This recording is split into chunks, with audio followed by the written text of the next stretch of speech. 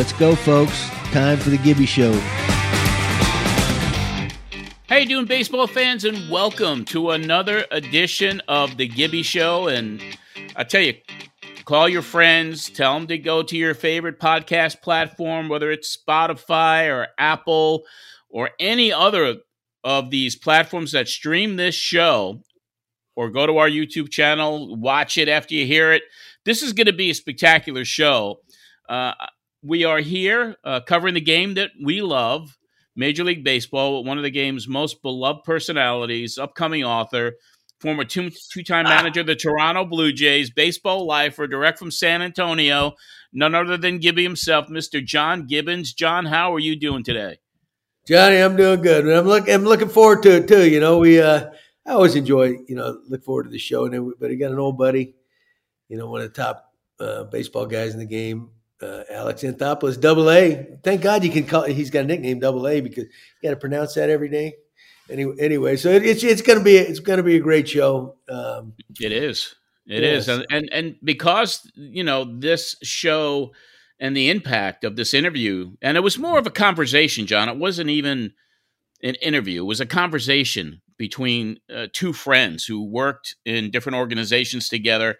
It's going to be a two-parter, so we're going to play part one today, and then part two next week. Because once you two started conversing with each other, it was just magic. So I can't wait for everybody out there to listen to what you and Alex had to say to each other today. Well, you know what, Johnny? There's we're friends more than anything, right? Yeah. But he was also my boss. He gave me a second chance in this game. Mm-hmm. He really took care of my family and everything, there's some, he's a kind of person I admire because of what he stands for and how he treats people and all that. So we naturally hit it off. We didn't always agree, we had our battles but that's okay. I think that's what's missing from the game now. Everybody's got to toe the line. Everybody's got to be politically correct. Everybody's got to do everything right. But no, if you want to get something right, sometimes there's going to be, it's like a marriage, you get, if you agree with your wife on everything, you know what? It's probably a little shallow, put it that way, at least in my family. There you go.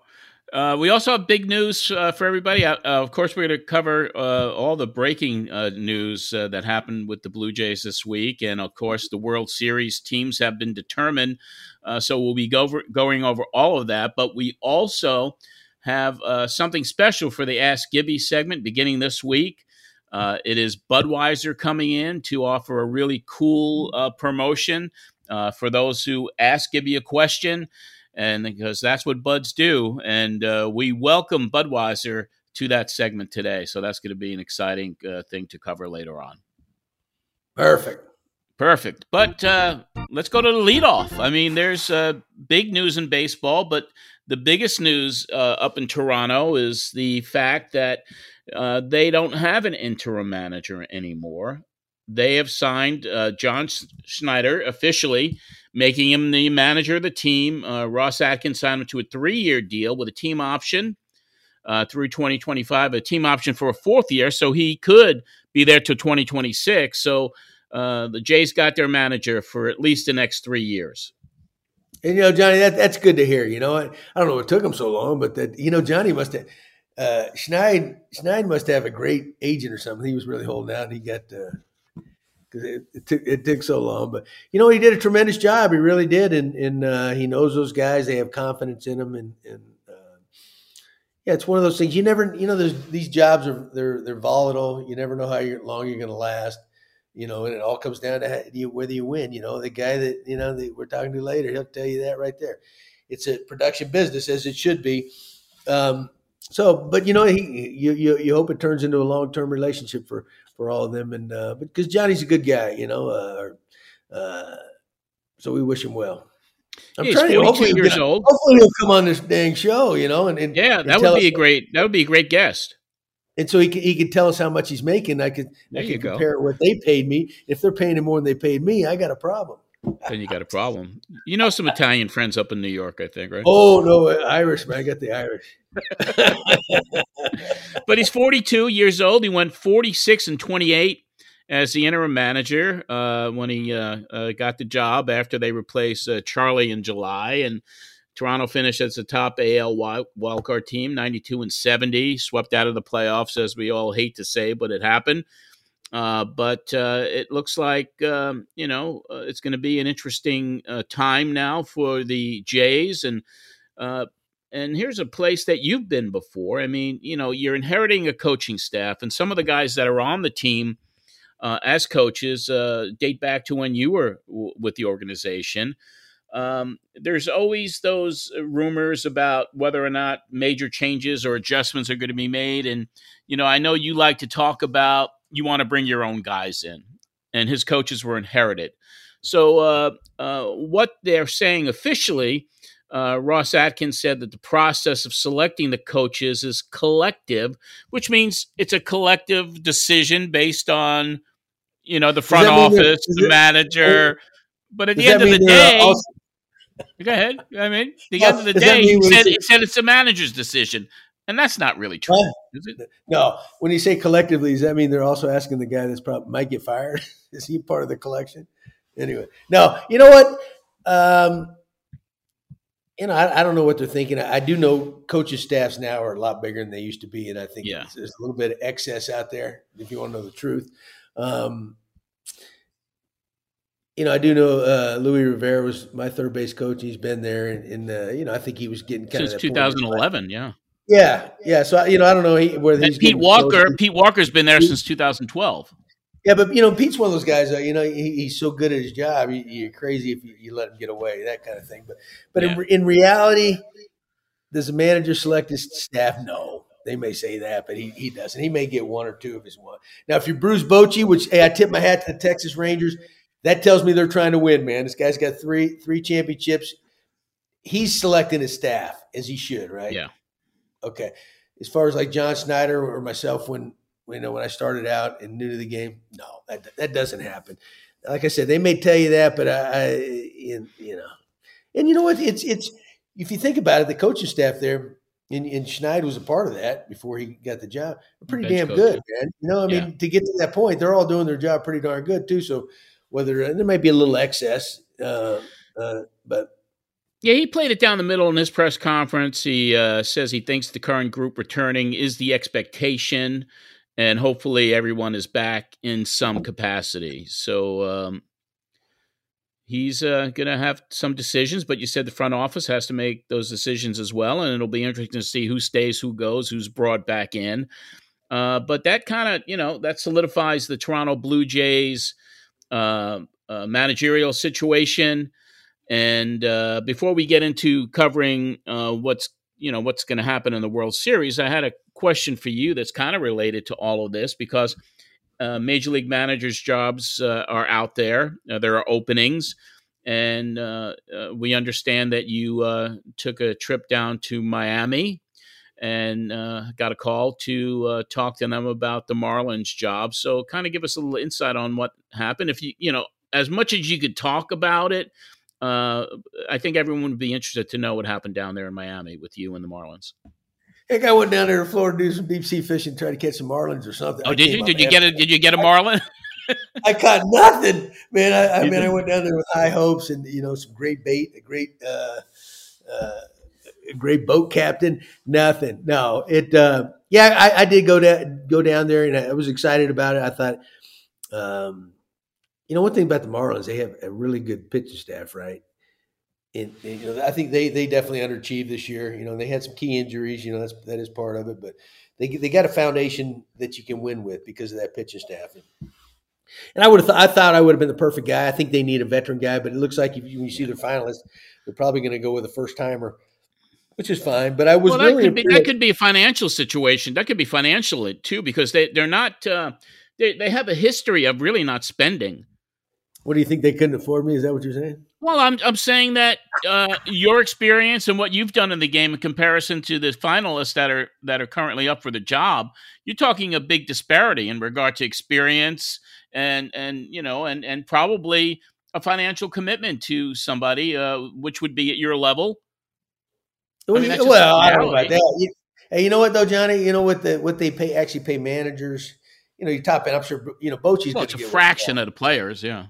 Right, and the difference between a first timer and a guy that's been around in certain spots, it's probably not that much. If and it shouldn't really even matter. It depends, if you're trying to win or you're trying to do things. But they got a good list there, and it's kind of they have the fair hair boys and the names that are being thrown around in baseball the last few years about the next managers. But I was really impressed. Kim Ng down there, brought me down there. I really liked her, and I think she's doing a great job. And in her supporting cast in the front office, really good people, and I enjoyed it. And but they're going to go a different direction. I respect that. Yep. Well, I'm sure that. So I ain't ever going deep sea fishing again. I'm going to go in the back bays and fish for redfish and trout, for crying out There you loud. go. Right, you're in your backyard, my friend. Exactly. But I mean, that was interesting because that circulated around, and we felt that we really had to ask you about it just because of the people that listen to this show each and every week. And they got to deal with me now. What happens what happens at all of that is now we get to keep you longer here. Well, I don't know if that's good or bad. No, I think it's going to be good. I think it's good. I think each and every week the people are just loving hearing your insights about the game, and we got a good show, man. And the conversations, man, the conversations are wonderful. We do have a good show. And hey, listen, I mean, we have World Series coming up beginning this week, this Friday. The teams have been determined, and it's a surprise in one way, and maybe not that much of a surprise in the AL. The ALCS, the Houston Astros swept the New York Yankees 4-0. They won the final game in the Bronx in front of a very disappointed crowd, winning 6-5. Astros now 4 out of the last 6 years in the World Series. So you got Houston, who are favorites. They were favorites in the beginning. What a great team. What a well-oiled machine they are. Yeah. Johnny, really they're obviously they had the best record in the American League. It was 3 months ago, I think, when the Yankees were being talked about, one of the greatest teams ever. And, I think in the last month or a couple months, they were like 500, basically. They had some key injuries and all that. But, the Astros have been the class of the American League. They have. And now they kind of put themselves in a different category. I think, if you look at it, you got the Astros, the Dodgers, right? And the Braves, that are viewed as the top teams, and they get there every year. So now it's like the old Yankees under George Steinbrenner. I don't think they necessarily judge them like that anymore, but I think the fan base is a little bit fired up. But it's like you get to the playoffs every year, you're almost expected. You got the resources to do it. That's not good enough anymore. Now it's all about winning the big prize, the championship. So the Astros are kind of in that spot now. I think they won one. And that was the year of the cheating scandal. Getting there is not good enough anymore. They were there last year and the Braves beat them. Same way with the Dodgers. The Dodgers, they've been there how many years straight, or getting deep in the playoffs, but have only won one. That's so. When you're that good, you put yourself in a different category, and that's when the pressure starts, because nobody cares if you make it past the first round, because that's not good enough for you anymore. Right. Well, I think Jays fans and Mets fans would love to just be in this situation right now. Hey, you know what though? Hey, Johnny, it was kind of, I don't know if it's funny, but I've been raving about the American League East, right? And now it seems, it's the National League East. But the Rays got bumped 2 straight, and then Seattle did that to Toronto 2 straight. Now the Yankees, even though they got past Cleveland, but then Houston bumps them 4 straight. It's like they're not even winning, and which is kind of surprising to me. But now you look at the National League East, and Anthopoulos is on there with us. They're talked about as one of the best teams, and they're going to be for a long time. But the Phillies, I think they were the last team to qualify, right? The Phillies were the last team to qualify. They're in the World Series. They really handed it to their opponents. They were able to beat the Padres 3-1. And something about the Phillies, and they came back from such a deficit in the beginning of the season, towards the middle of the season, until they changed managers. But this team is on fire. The chemistry, the excitement.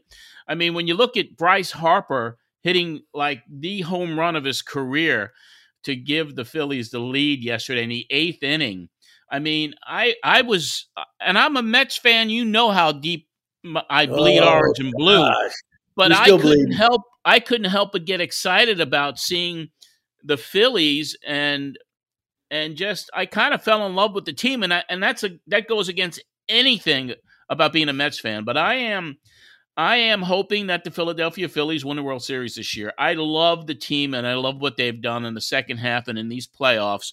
What fire in their bellies, all of them. Oh yeah. Well, you're a National Leaguer, dude. I'm an American Leaguer. That's So true. That's true. What you know. the Astros are always going to be National League to me. Oh, that's true. Yeah, good point. That's a good point. It should be a good series. The Phillies are riding on emotion. They got great talent, Yeah, but it really, Rob Thompson's done an unbelievable job. yeah, And Girardi's a good baseball guy. yeah. But something that was like a breath of fresh air. Or something happened. When after he got let go, and that's what that does happen in sports. But Tom's done a great job holding together, and it's kind of freed them up. And it's like they got nothing to lose because they got a serious lineup, and they got the names as far as pitching goes. It's just a matter of whether they put it together, and I think they have now. So it should be kind of an intriguing series, to be honest with you. Yes, it will be. And by the time we do our next show, we'll be knee deep into the series after 3 games. Do you have a prediction for the World Series, or do you want to wait until next week's show? Man, but I think it's like time to say it now, right? You gotta give a prediction. You want me to wait till somebody's on the verge of winning it before? Well, I don't know. Whatever's easy for you, John. I mean, who do you think? You know what, John? I got to go with Houston. I think they just have too much pitching, right? That they can equalize some of those big bats of the Phillies, and they've been there. I mean, you have some guys. The Phillies have been there as well. Well, they haven't been in the World Series since 2009, right. So that guys that played other places. You're right. talking about Bryce Harper. Yeah, you got some winning. Maybe there's not. There may not be many more than him, but Houston's almost destined. You know what? Dusty Baker's almost destined. He's had a tremendous career as a player and then as a manager. It's almost like he deserves this. He got there. The Braves beat him out last year. Yeah. It might be the icing on the cake. He goes on to win it, but yeah, and he's never won a World Series title, has he? He's been in the World Series. No, he's always been won really as a manager, teams. Right? I think of course he got there when he was managing the Giants, but the Angels beat him.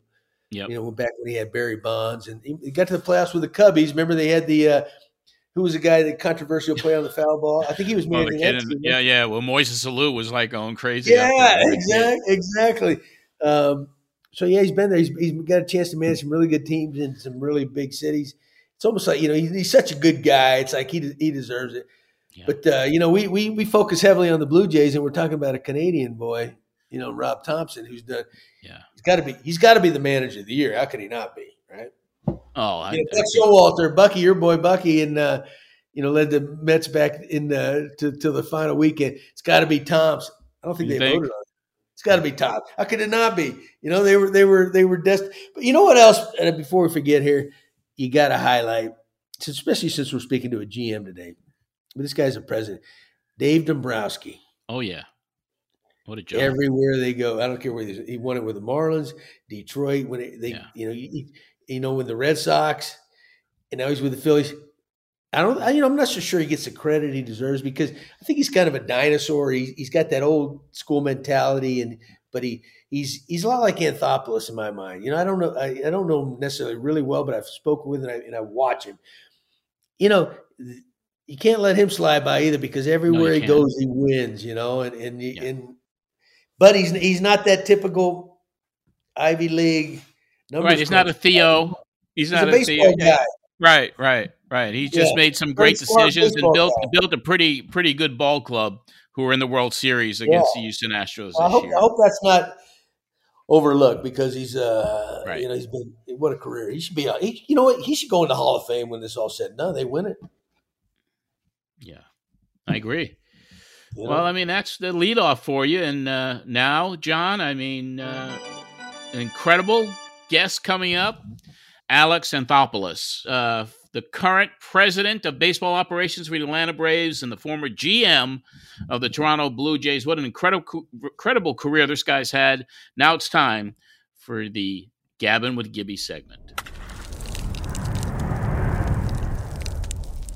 We're back for another Gabbing with Gibby segment, and this one is going to be a special one, everybody. John has done it again. We are bringing on for this segment one of the foremost baseball executives in this game, a guy Gibby knows very well. They go way back. He's the former GM of the Toronto Blue Jays. He's now president of baseball operations for the 2021 World Champion Atlanta Braves, Alex Anthopoulos. It's going to be a great segment. Alex, welcome to Gabbing with Gibby. Glad to be on. I think gabbing's the right term because speaking coherently with Gibby definitely wouldn't be the title I would use. So I think gabbing is well appropriate. Great job, guys. Hey, when he said president, are you that, really? Are you? Is that your title, the president? It's just a title, President Baseball Ops. Damn, GM, same thing. It's the same job. We just keep changing. Hey, I was a bank teller, but they call me a customer service representative. It sounded better than bank teller, right? That's how the world works.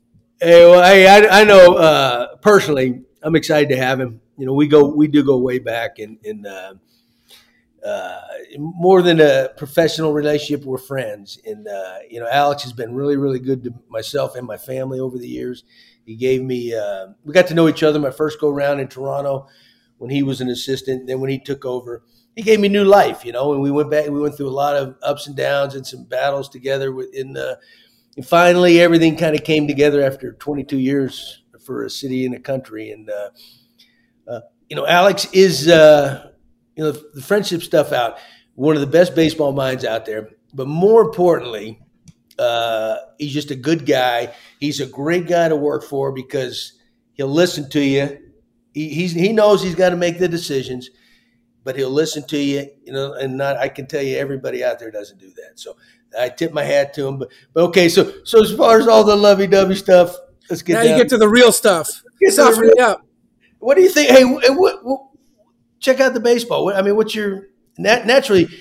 You guys have a hell of a team, right? We all know how the baseball works. You can get into the postseason and somebody's hot, and that's the way it goes. But you look at what you did last year, and you look at what your team accomplished this year. What's your take on this whole thing, though?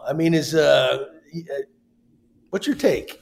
Yeah, look, obviously, I'm trying to think now. 5 seasons in Atlanta playoffs, but so 1 in Toronto, 2 in LA, so I guess 8 in a row, which is awesome, and I definitely I remember the 5 in a row that I didn't get in as a GM. So, and I remember that first year when we did get in, Russell Martin in the clubhouse was like, ho hum.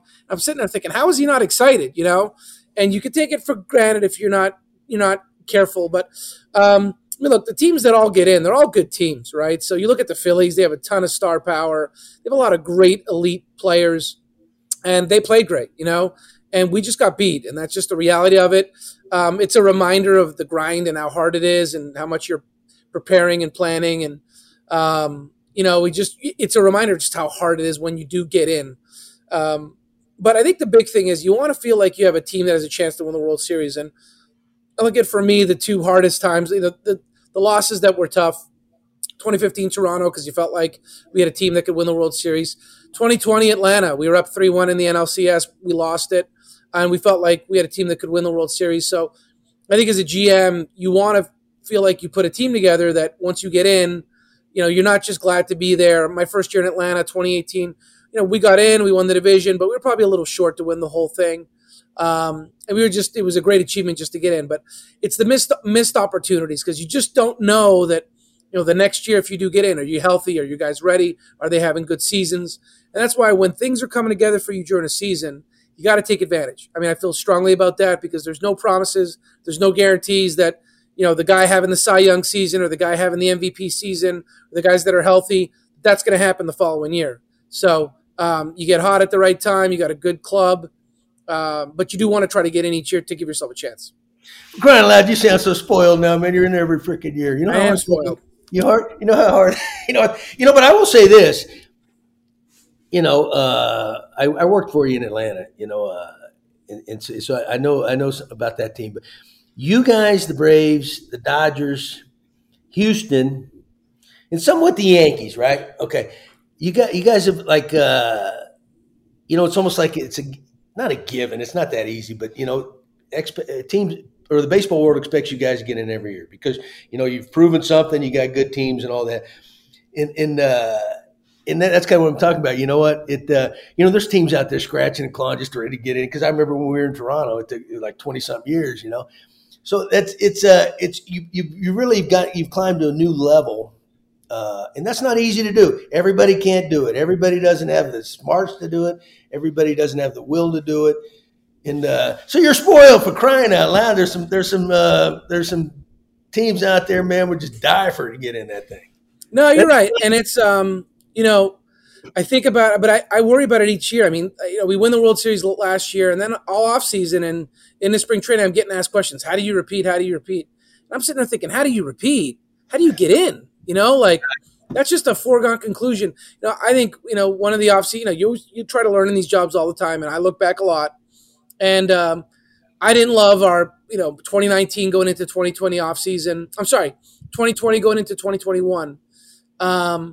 Because I felt like I started to get ahead of myself, and I was like, we have to build a roster to win in the playoffs, win in the postseason. And some decisions we were making was, we were falling short in the playoffs. And I lost sight of the fact that you got to get in. And I started thinking, well, in the postseason, you need this, you need that. And some of the decisions we were making, whether it was signings or trades or whatever, it was all like, hey, this will help us in the playoffs. But that's where you make mistakes in this game, where you get ahead of yourself. And it's hard to get in. Everybody in the division, everyone's working, everyone's grinding to get back there. But look, I remember those times in Toronto. It's like, man, are we ever going to see the playoffs? Are we ever going to do it? Are we ever going to experience it? And I operate with a lot of fear, not fear for financial, employment, any of that kind of stuff. Fear of just failure, right? And you don't want to be a failure. You got kids, you got friends, family, you got pride, got an ego, whatever it is. I see this place, right? You look at Atlanta, the Battery, which is the surrounding area of the ballpark. They almost sold out every game, or we almost sold out. I'm not involved in those sales. So almost 3.2 million fans. We're a capacity of 40,000. So we were 3-1 and change. And TV ratings and all of it. Everything's going really, really well. And I call it keeping the machine going, And I feel like there's a lot of pressure and stress that we got to keep the machine going. And if we don't have a good product out on the field and we don't make good decisions, the whole thing comes to a halt, right? I mean, people want to come see a good product. So you feel that stress and the pressure to be able to get back. And I'm a sports fan now with my kids, and I follow the Hawks, the Falcons. Fans want something to come to the ballpark for. Raptors, man. How can you leave the Raptors out? I used to love the Raptors. And, I'm a big believer when you live in a city, you live in a community, your fan base is the same. I got to live and die with those teams. And also, those teams treat me great. Look, the Raptors treated me great, too. The Leafs did, too, when I was there. But I live here, and hopefully I'm here for a long time. And, and I like being a sports fan, right? I lose the ability to be a sports fan. So, I realize now, like, it's important that I need something to watch, and our kids want something to watch, and you want stars and this and that. So, you want to keep the thing going, and I don't take it for granted because I know you're 1 year away from you don't get in, and then all of a sudden it's how are we going to get back there? Right. Go ahead, Johnny. Yeah, I had a question because you built such a great foundation with the Atlanta club. I mean, this year you extended Spencer Strider 6 years. A few months earlier, Michael Harris II. Matt Olson, Austin Riley, all of these long-term agreements for players that are at a young age. And also you have Ronald Acuna Jr., Ozzie Albies. You've got such a foundation of guys that are going to be Atlanta Braves for many years. So is that part of your strategy and philosophy? Do you get this competitive team on the field each year that you get into the playoffs and build this core of players that really gel together? It was a wonderful team to watch this year, even though they spanked my Mets. But I'd like to know your philosophy on the strategy of signing all these guys up to extended contracts.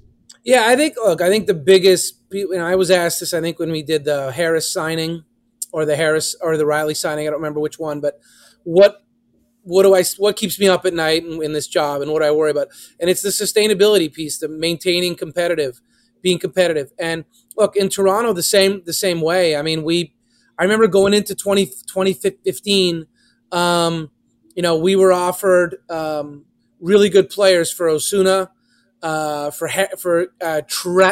who we had just traded for. But Roberto Zuna was a young guy with big upside in high A. He hadn't made his debut yet. Travis is a guy we had just traded for. We love the bat, long-term middle infielder for us, the way we viewed him.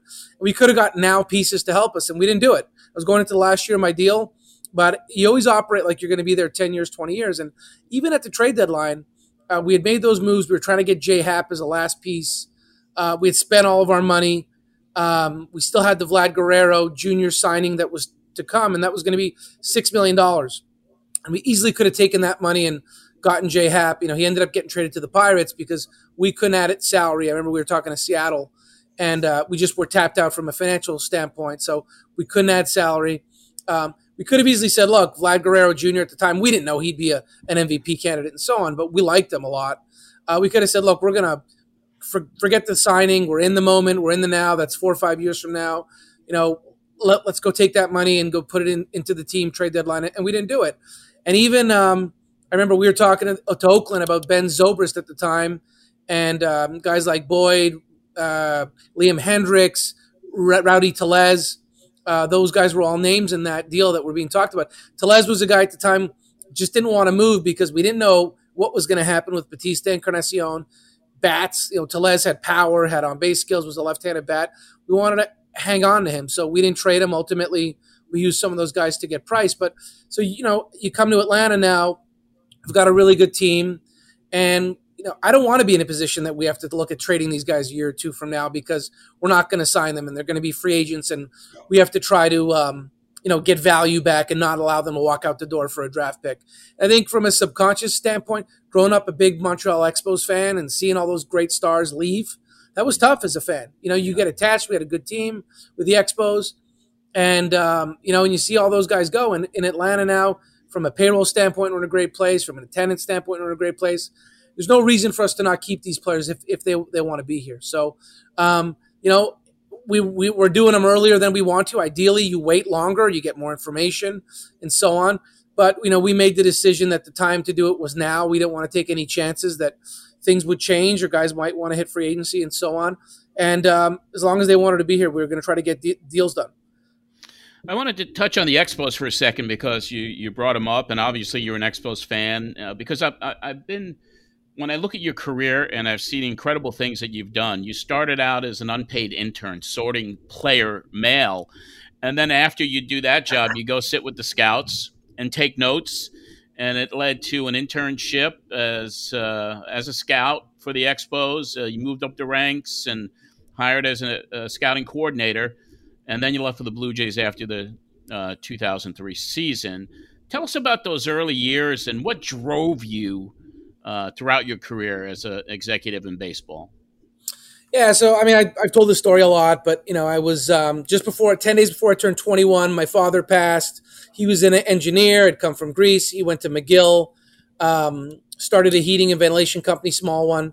But just before I turned 21, he passed. I started working there, and I realized 2 years into it, this is not my thing. I didn't take engineering. I didn't enjoy it. It was heating and ventilation for airports and malls and big commercial buildings and so on.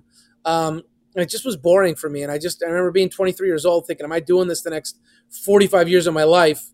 And at the time, I'm not married, didn't have kids. I'm like, I don't care about the monetary side. I want to do something I love. So I knew baseball is something I loved, and I wanted to pursue it. So I started just banging on doors. And the only internship the Expos had at the time was unpaid sorting players' mail, but there was no, they didn't really have a plan for me. They just kind of gave me pass and credentials and shoved me in the clubhouse and said, go ahead and find your way. So even though I was capable of more, I said, I'm going to be the best fan mail guy they've ever seen. I got myself a roller and set it up and did all that. And then from there, the media relations guy quit. I was there. They gave me the opportunity. I kept my mouth shut. I worked hard. Then an internship came up in Florida in international scouting. I did that for about a year and a half. But I always used it as a vehicle to get better. So when I was with the Expos doing the media relations job, when I was done during the games, I'd sit behind the plate and watch games and write reports and show them to the scouts. When I went down to Florida, I'd go watch A-ball games. I'd go watch guys for the draft. I went to the Dominican. I went to Japan. I went to scout school. I'd get all the VHS tapes and CDs and all that stuff. But I wasn't doing it to like get ahead. I loved it. I couldn't get enough of it. And I love the evaluating side of it. Even to this day, scouting for me is the thing I enjoy the most. It doesn't pay as well as being a GM, but I love scouting. I love going to the park and evaluating players and so on. So, but being with the Expos was the best thing that could have happened to me because I wore 20 hats because we had a really small staff and I got exposed to everything. I got exposed to development and so on. And then, the Expos were being talked about. They were going to move. I wasn't convinced that I'd be able to work in the United States. So when Toronto called to, have me go work in scouting, I jumped at that chance. And from there, it just moved fast. 2 years as a scouting coordinator, 4 years as an AGM, and then I got the GM position. But everything always came sooner than I expected it. I was just happy to be working in sports and having a job that I enjoyed. And I knew what the alternative was, right? I knew the alternative was to do something I didn't like. And I was grateful each day to get up in the morning and like what I did because I knew that 99% of the people out there don't enjoy what they do. And I don't think there's any amount of money or anything like that that'll certainly solve that. So I just believe if you love what you do, I know it's a cliche, but you should have success in the long run and you should thrive, right? Because you do love it. And I remember I'd come home at night and I'd watch videos and this and that. I couldn't wait to be in the office. I'd go Saturday, Sunday, just because that's where I wanted to be. So I tell my kids that all the time, find something you adore, no matter what it is, no matter what it pays. And in the end, you should get to the top. Yeah. I can vouch for that 24/7. So I used to get these freaking calls in the middle of the night. I'm going, does anybody sleep around here? But this is what I'll tell you about professional baseball that I know. My experience, I've been in it a long time, right? You get to the top. There's certain guys, there's certain general managers, there's certain managers, right? Some guys just love the job. They'll do whatever they do. It's a great living. It's all that. Alex is this way, and I can say myself this way. He wasn't in it for that. He was in it to win, right? And obviously, it wasn't good enough just I'm a big league GM, right? Or I'm a big league manager. No, there's more. It's more to it than that, because you make a great living. It's about winning, but I don't think necessarily all of them are obsessed with that. But I got a quick story for you because when JP Ricciardi, Johnny right here in the middle, he was roommate, me and JP. Man, that must have been hilarious. Oh, JP's got great humor, the one-liners. We still talk about him to this day. Two Italianos, man, going like that with two Irishmen. We're two Irishmen, the other two. But anyway, so I'm the manager. JP brought me over to Toronto, and Alex was one of his assistants. There was two assistants, right?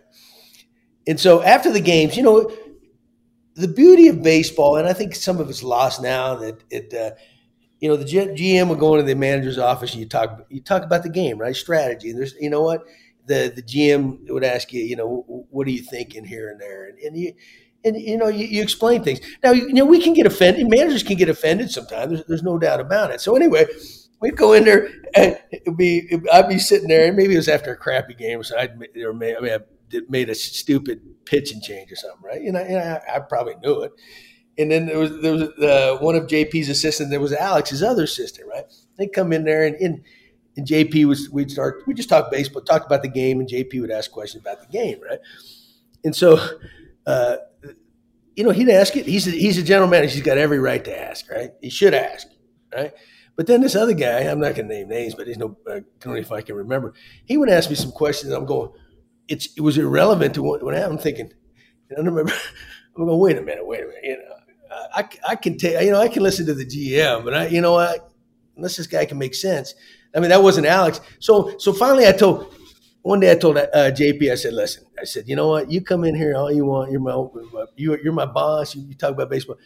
That other guy's got to go. Sorry, I will not take another question, blah, blah, blah. So what he had to do, so Alex got lumped in there with the other two. So they were then I didn't mind though, but I knew to keep my mouth. Look, there were times JP would just, like you said, he was a very, like you said, hot-blooded Italian, and during games, this and that, and he might go into the office and close the door, and I'm like, I'm staying out of the way. Hey, there's nothing wrong with that, but as long as you ask me a sensible baseball question, don't ask me something. Yeah, no.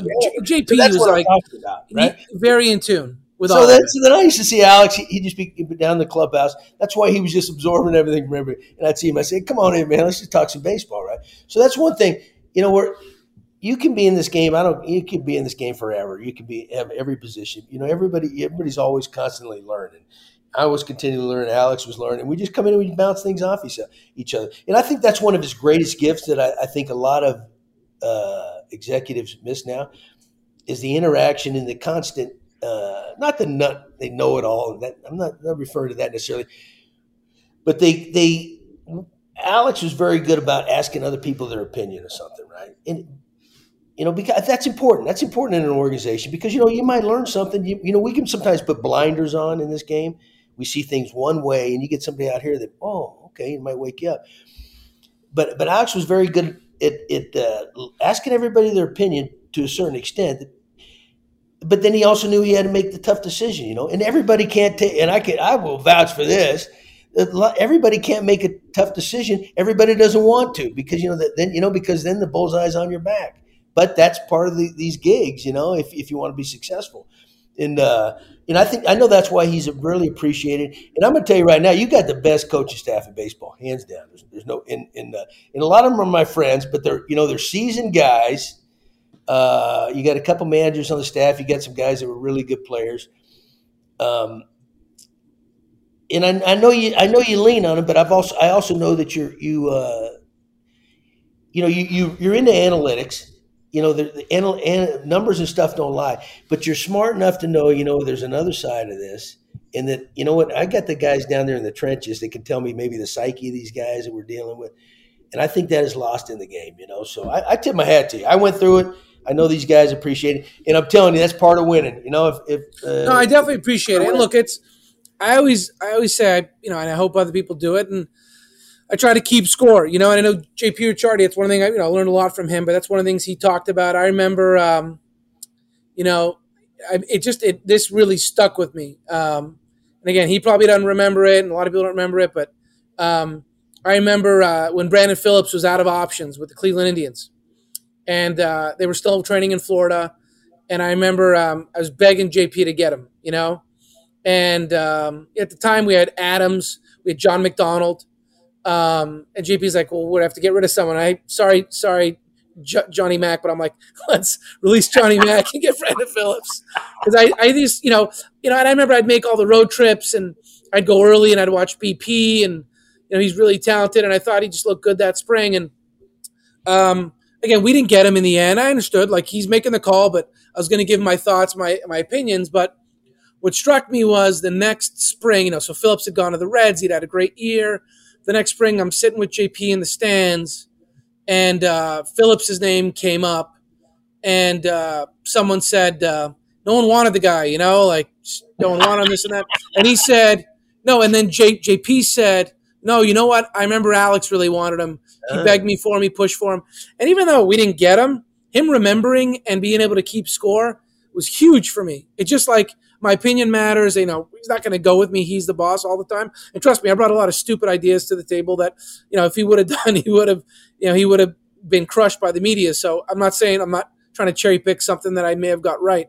But I always try to keep score. So I remember Gibby being like, you'd come in for the winner for some of those events, and I talked to you about players on the roster, and you'd be saying guys to get rid of this and that. There were productive players, that the stats were good, but you're saying, hey, clubhouse-wise, this and that, and you were 100% right. I'm not trying to crush anybody, but I remember you telling me Shea Hillenbrand in the offseason, we got to move on, this and that. Yeah, I remember. You were adamant about it, and he was a good player. He had a good season with us. The All-Star I remember team. some other guys.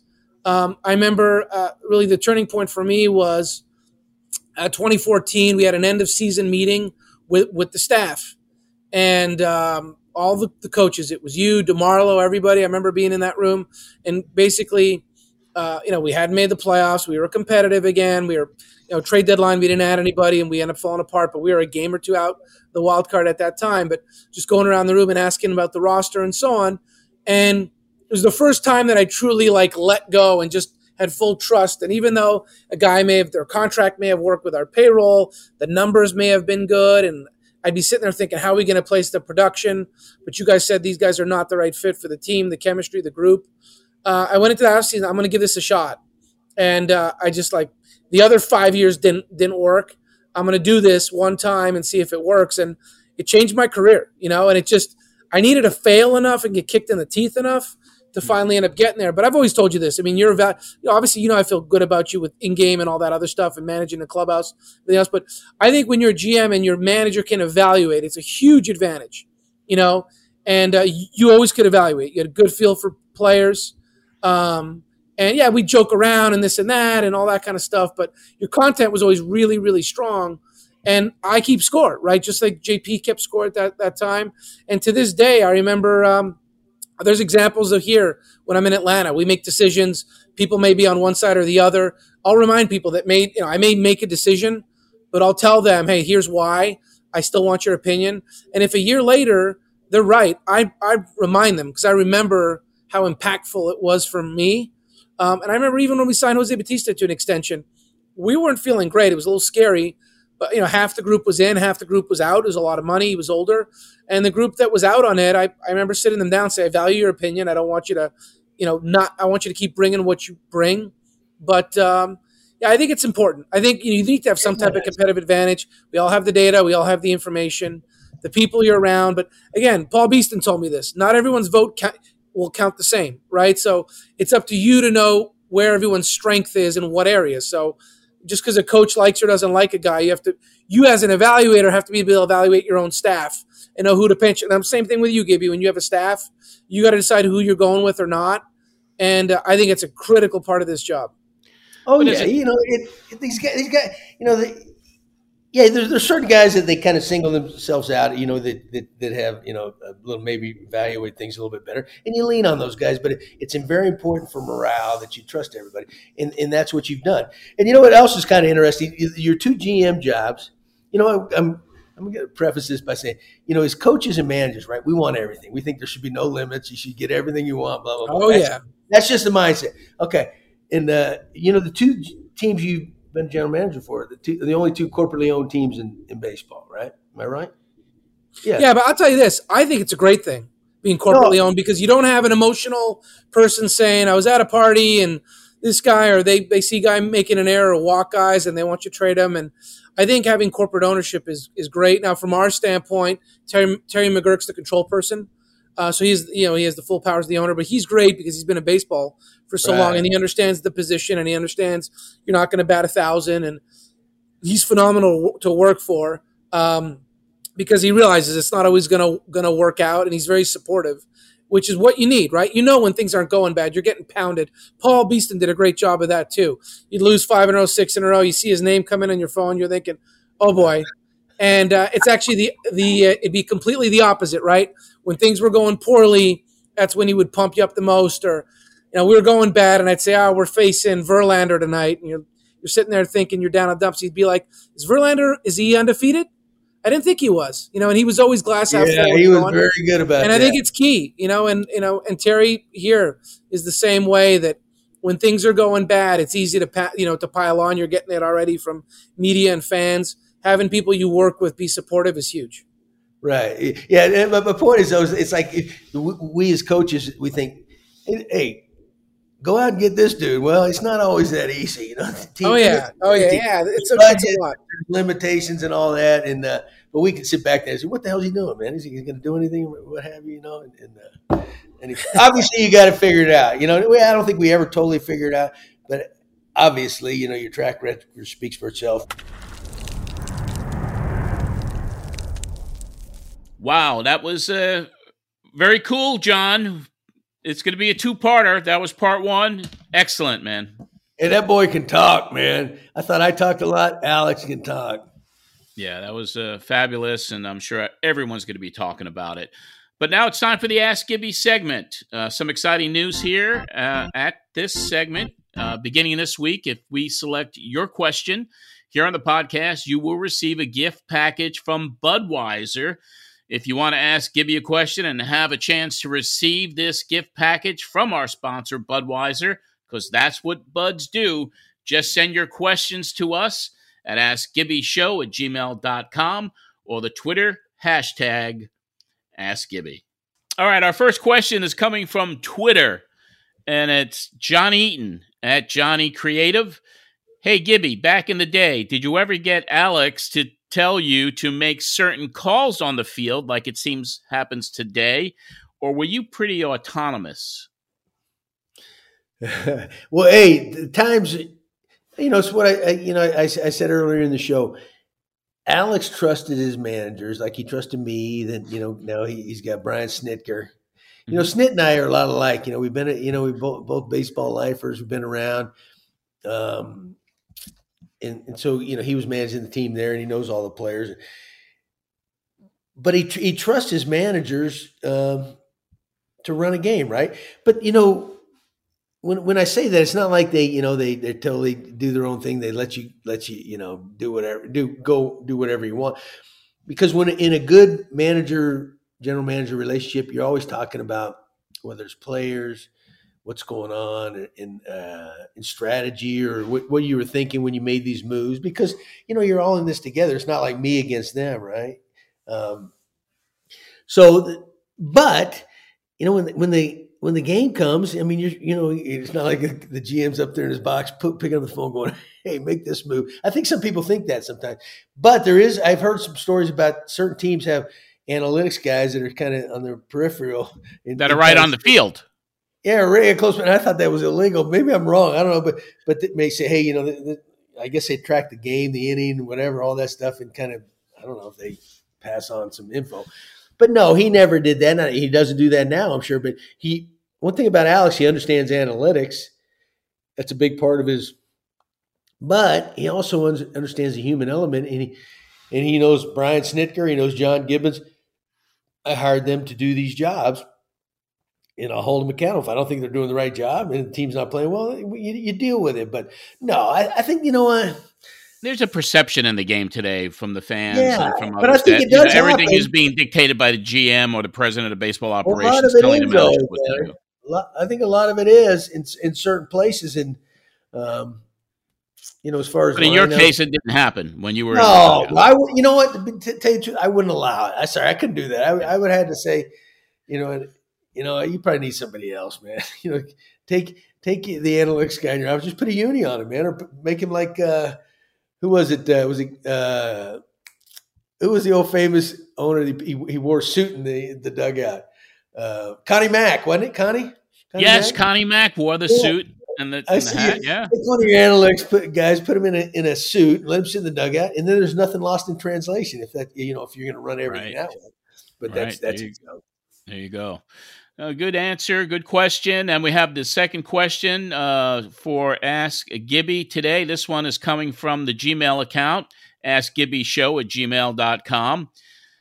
This comes from Sarah_Lee, and she wants to know what your favorite ballpark is and why, and a bonus for mentioning any games that stand out at that ballpark. Well, you know what? Fenway Park, that's my favorite. Fenway Park in the old Yankee Stadium, and I think a big part of that is the history of both those places. But I got to say Fenway because, well, naturally it's still active. Just the atmosphere. My roots are from Boston. I don't tell you, my mom and dad are born and raised in my blood. That's the bad guy in me. But there's just something about it, Johnny. The configuration of the place, the famous green monster. The fans are into it. They're very knowledgeable. It's not like the fans just rag you. Boston fans, man, they know what they're talking about. You might get somebody just ragging you up there, and you go, "Damn, that dude knows what he's talking about." It's kind of like when our first show when I had Donaldson on there. We go to the meet at the mound, and Donaldson would say something about strategy. I'm going, damn, he knows what he's talking about, but shut up anyway. Same thing with these Boston fans. They know the numbers, man. They know stats. But that's my place. And last thing, because I know it's a special place to you too, But there's a long hallway that leads from the clubhouse to the dugout in Fenway, right? There's like green mold and everything all over. It's like back when Mickey Mantle was running there, spitting on the floor and all that.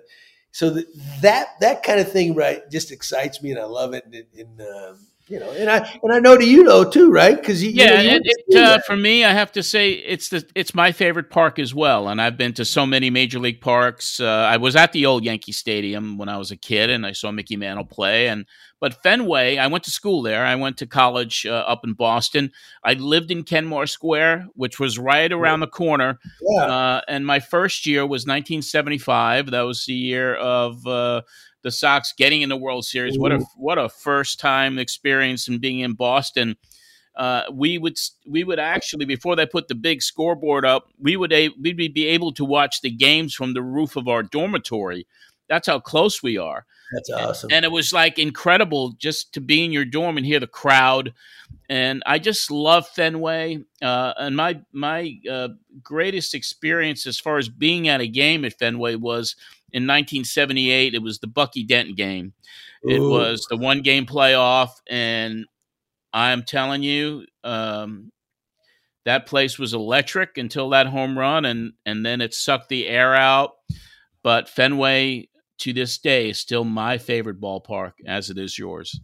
Yeah. And you know, Johnny, the funny thing, I say this to everybody, it's like, because I think I have a right to say it because my family's all Bostonians, right? Like, for the longest time what was the year they finally won it all? They coughed up so many. And I was with the 86 Mets, your boys, when they coughed that one up too, right? Yep. But I don't remember which year they finally won it. And I always say to everybody, the worst thing that could ever happen to Red Sox fans is they finally won it because now they got nothing to bitch about. They got that's Bostonians, man. That's my family. It's like, but they still obviously they still find something. But one little quick thing too. In 1986, when the Mets did beat the Red Sox in the World Series, they used to have a Jimmy Fund game. Jimmy, they're the big sponsors of Jimmy Fund for the kids with cancer and a lot of different charities. And so we, as the Mets in '86, went up to play. It was like in the beginning of September to play the Jimmy Fund game. And that's the only game I ever got on the field at Fenway Park as a player. Wow. Got to catch the end of it, and so I thought, wow, this is pretty cool. Of course, we ended up beating them in that game too, the charity game, but it kind of predicted the future. But it's a special place. It really is. And there's so many great ballparks out there. But I think you and I kind of feel the same thing. We're baseball lifers, and it's kind of history matters, Yeah, that was kind of cool. I mean, just mentioning that you were able to actually catch some of the late innings at Fenway on the field. Yeah. That had to be really special for you. Great memory. Yeah, it was cool. Yeah, because I have family there too, man. Because I told you, man, I don't tell people, but I'm a New Englander by blood anyway. And I just go. Well, John, I mean, Boston's great. I love it. That's my favorite city. Yeah. That's my favorite city. No matter all my life, I've loved Boston more than anything. The best memories of my life were there, really. But that is going to wrap up this Ask Gibby segment each and every week. Now that we have Budweiser coming aboard, and that's what buds do. We're going to give gift packages from Budweiser. If your question is selected, and there's two ways to do that. You send us an email at askgibbyshow@gmail.com, or you just go on Twitter, #AskGibby, and each and every week we'll pick two questions, and both of them get prize merchandise packages from Budweiser. Nice. John, that's a fabulous show today. What an exciting show. Alex was phenomenal with you, and can't wait for part 2 next week so everyone can hear that. But great show today, my friend. Yeah, it was. It's the best time of year in baseball, right? We're coming down to 2 teams. This is what we all live for, and before we go into the hot stove league, so let's enjoy it. Let's enjoy it, and we'll have more about the World Series and Toronto Blue Jays news next week, and the second part of one of the most fabulous interviews I've ever heard. Hey, I got to ask you one thing before we leave real quick, though. All right. Are the Mets in the World Series? Are you still in mourning? Sorry, I hate to rub it in because I'm a Metropolitan too, right? I got wipe them teary. I'm already looking forward to 2023. Hey, you know what? Maybe they'll trade for Ohtani. You never know; they might get Ohtani. I think there's going to be a major facelift of the team. There has to be, with all the free agents they got, and Cohen is not going to stand pat. So I'm sure we'll be discussing that in future weeks. Hey, your owner, he wants to win, man. He's like the old Steinbrenner. Nothing wrong with that. He's got this too. He's going to spend it, and we'll see what happens. Like Al Davis. Exactly. Al Davis. Well, that'll wrap up this edition of the Gibby Show. We'll talk more baseball with you next week right here. Have a great week, everyone.